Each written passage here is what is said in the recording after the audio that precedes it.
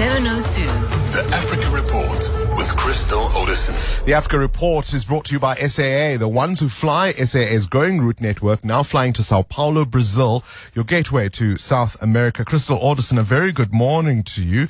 Let's start with Uganda. The president there, Yoweri Museveni, hitting back at that country's expulsion from AGOA. Yes, good morning, Bongani. So Museveni has downplayed the US's decision to expel the East African nation from that trade pact. Now, last week, the US announced that Uganda, Gabon, Niger, and the Central African Republic will be dropped from AGOA as from the 1st of January 2024. Now, Museveni said that the country is not too over-concerned because, once he was the darling of the West, Bongani, and he did a lot of different things. But I think this tough new anti-homosexuality bill that was passed earlier this year was a step too far for a lot of human rights organizations and campaigners. And they, of course, in the US have been very vocal. So it's interesting. Uganda exports about $174 million worth of goods to the US. It includes textiles and coffee. And Ugandan businesses are saying, look, they will have to relook at different markets. They will have to assess.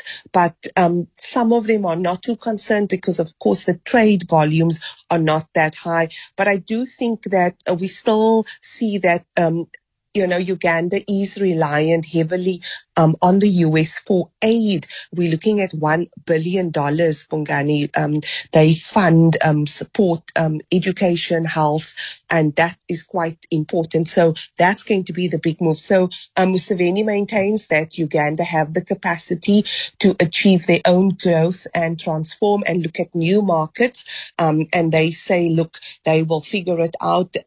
Earlier this year, the World Bank also suspended new loans to the country. So I do think it's very interesting that countries, at least that's funding certain nations, are now saying, look, your human rights record will be taken into account.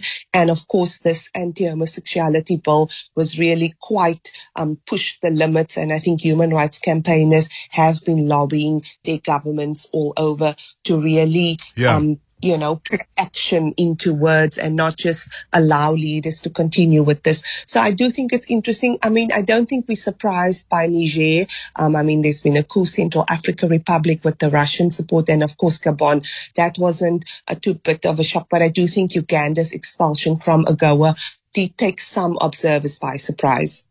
Well, I suppose the other thing that one must consider is whether or not some of the African countries involved in AGOA are taking sufficient advantage of the trade deal. And so when something like this comes up, how much have they really lost out? Let's stick to East Africa. A pharmaceutical company from that region has become the first to receive a World Health Organization quality guarantee for a malaria drug.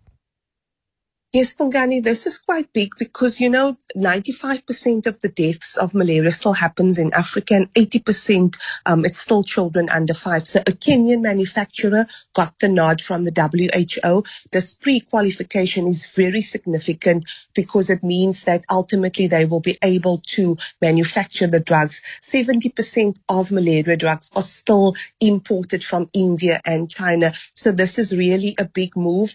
We see that only 6 out of hundreds of pharmaceutical companies in Africa are actually WHO pre-qualified. Of course, we know it's high operational cost, tough regulation, and other barriers still impede companies from manufacturing. But I do think this is quite a big move and will be a game changer. And then interestingly enough, Bongani, in South Africa, we're seeing the health department said that we had close to 8,000 cases and about 70 deaths. And that is quite worrying because South Africa has never actually been, a malaria kind of zone to be concerned of. So I do think that if we do get better drugs and access to it here in Africa, it's obviously a game changer for all of us. Yeah, I wonder how much climate change has to do with what we are seeing now as certainly a rise in cases of malaria in South Africa. Crystal Odison with this morning's Africa Report.